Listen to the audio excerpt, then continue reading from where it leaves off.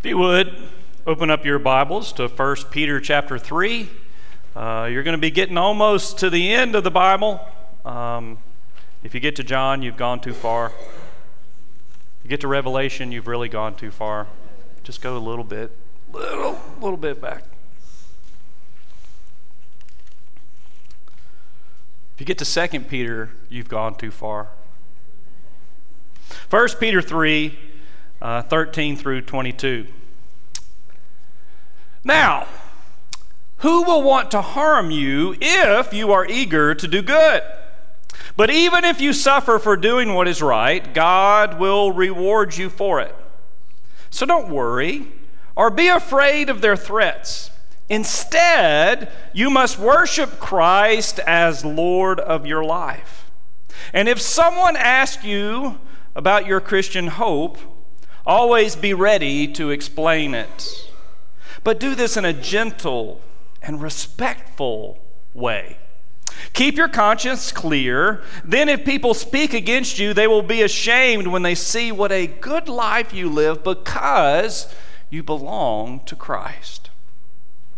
Remember, it is better to suffer for doing good, if that is what God wants, than to suffer for doing wrong.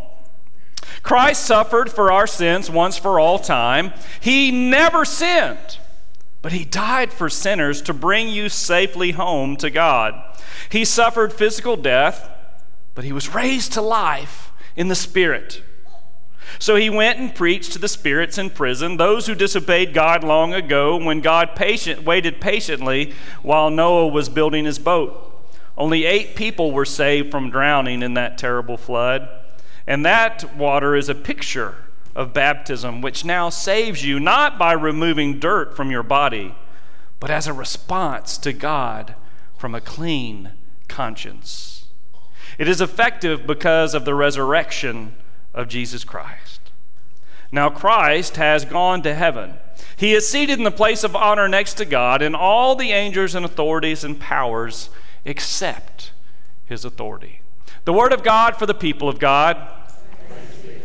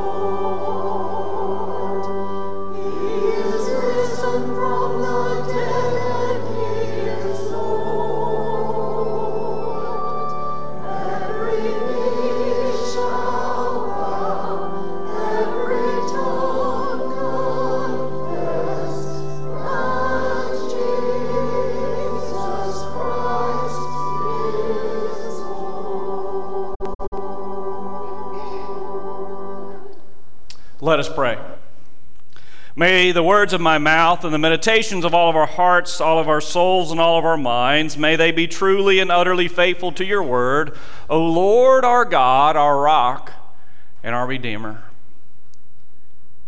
And we pray today that you would help us to make you Lord over every area of our life. We invite you into this time and this place. Speak to our hearts, surround us with your love, and help us to go from this place and love others and worship you as the Lord of our life. In Jesus' name we pray. Amen. The early Christians were followers of Jesus, and they were called the followers of the way. And the way they lived their life changed the world. The way that they loved others turned the world upside down in such a way that people flocked and came to know who Jesus was because of who his followers were. The way that they lived their life out loud is what changed the world, and it's the reason that we are here today. We just sang that little chorus, Jesus is Lord. But the scripture here today, the scripture that really grabbed hold of me was the little sentence there in 15 that says, you must worship Christ as Lord of your life. You must worship Christ as Lord of your life. Now, Jesus is Lord. Jesus is the Lord above all. He's the King of all kings, the Lord of lords. But we have to worship him as our Lord. Now, all of America for the, every 600 years or so, whenever there's a new king in England or something like that, we get interested in kings and lords. Tonga, they have kings and lords in their provinces, so that's a very everyday thing. But we don't think about kings so much. We don't think about lords so much. Except when there's something that goes on with the royal wedding or a coronation or something like that, or something that the royals do. So what does it mean to worship Christ as Lord of our life? Because as followers of Jesus, we need to make sure that is who we are. And that is what the early church did. That's what the early church did. They lived out their faith. They made him Lord of every area of their life in such a way that it changed the world. The first thing that we've got to do to make Jesus Lord of our life is to remember rule number 1. Do y'all know what rule number 1 is? That would be the 10 Commandments. Number 1, the number 1 rule in the 10 Commandments is there shall be no other gods besides, at all, over me. It's so easy in our life to make something, to put something over Jesus. It's so easy to make something the Lord of our life instead of making Jesus Lord of our life. When early in my life, one of the things that I love to do more than anything, I'd get up at 6 o'clock in the morning, I'd turn on Sports Center and watch the whole hour of Sports Center, and that's what got my day going, and I'd get this ready for get to work at 8 o'clock. Now Sports Center is terrible, so that's not anything that really interests me anymore, but that was what was so important to me. I had to get up, watch Sports Center for that hour, and I realized, you know what, there's something else I could be doing for that first hour of my life. I could be spending that with Jesus instead of spending it with those Sports Center broadcasters. But so I stopped doing that. I watched it at lunch instead. We have to every so often do a Lord check. Think about where you spend your time, spend your money. Think about what you are putting above God. It could be busyness. It could be that you're so busy that you think, I can't spend any time with God. Well, busyness is just an excuse. Schedule that time to spend with God. John Wesley, every hour on the hour, he had one of those Seiko watches that beeped every hour whenever the time went off. Why are you laughing, Dan? But see, every time the cuckoo clock struck the hour, he would look inwardly and say, how close am I to God right now? How am I doing with my walk with Jesus? Have I made something else Lord over him? Think about that throughout the day as you go on. Think about, am I making Jesus Lord? Or have I put something over? Have I put my job over it? Have I put money over God? Have I put something over God? Is there some kind of addiction in my life that I think is more important? Sports, anything that you can put over God needs to get knocked down a few. Do that from time to time.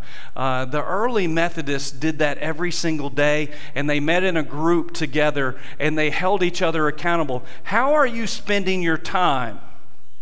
How are you spending your money? Is it glorifying God in all that you do? Look at the places you go and the people you spend time with. Is it glorifying God in what you're doing? If it's not, you might need to, that might be something that needs to be brushed out of your life. Worship God as Lord of your life. Put him first in every area of your life. Peter gives lots of good examples of how we should live our life.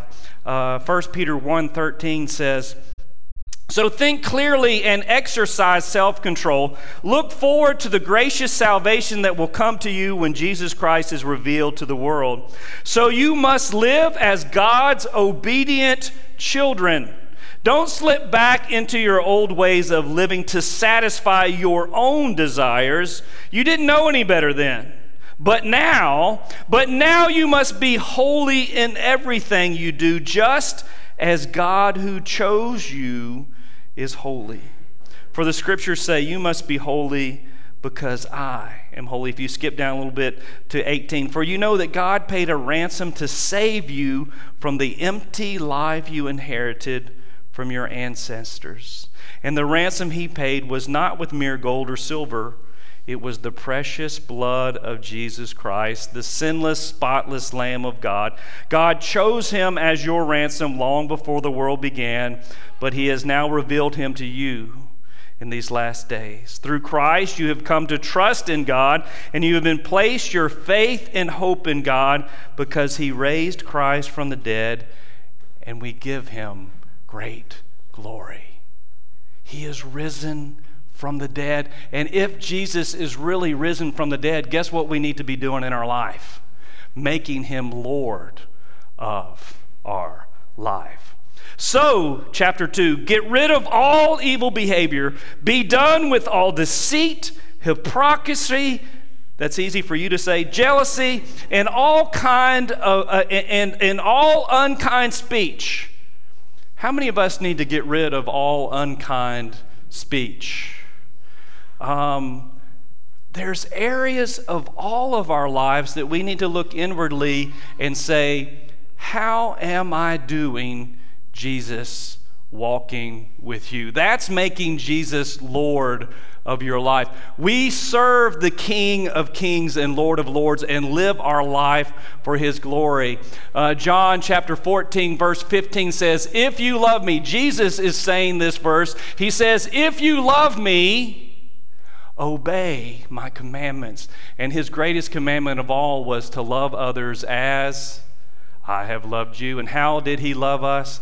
He loved us so much that he died on a cross, the perfect spotless lamb. His blood was shed so that our sins could be forgiven. Whatever areas of sin, any area of our life that is not pleasing to God has been forgiven because of what Jesus has done for us.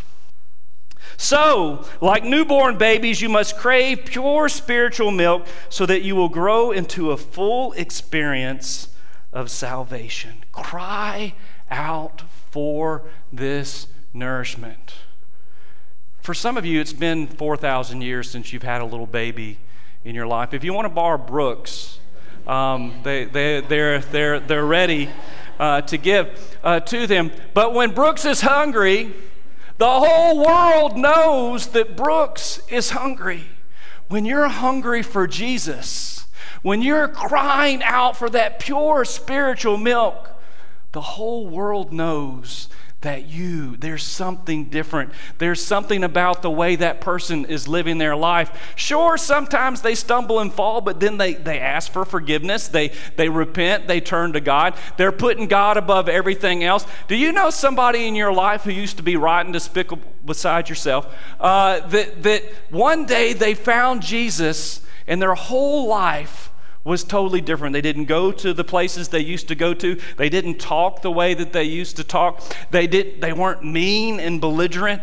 They were nice to be around, which you wouldn't used to want to be. Do you know anybody like that? That's because they met the living Jesus. They met the resurrected Christ. They met the one who died for their sins. They met him in such a way that they put all their old ways away, and now they're living out their life in a new way that pleases God in everything that they do. 1 Peter 3:8 says this, "Finally, all of you should be of one mind. Sympathize with each other. Love each other as brothers and sisters. Be tenderhearted. Keep humble attitude. Don't repay evil for evil. Don't retaliate with insults when people insult you. Instead, pay them back with a blessing." How different would our world be if we lived this way? How different would our lives be if we lived this way? Guess what, folks? As followers of Jesus Christ, this is how we are supposed to live out loud.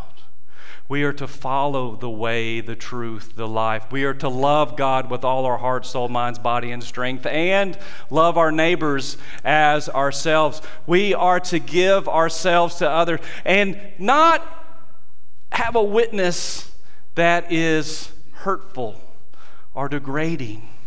And if someone asks you about your Christian hope, always be ready to explain it. But do this in a gentle, respectful way. St. Francis of Assisi said, "Preach a sermon all the time and use words if necessary." Our lives, how we forgive, how we treat fellow followers of Jesus, how we treat people who don't follow Jesus, how we treat people who are abusing and hurting us, will tell the world who God is.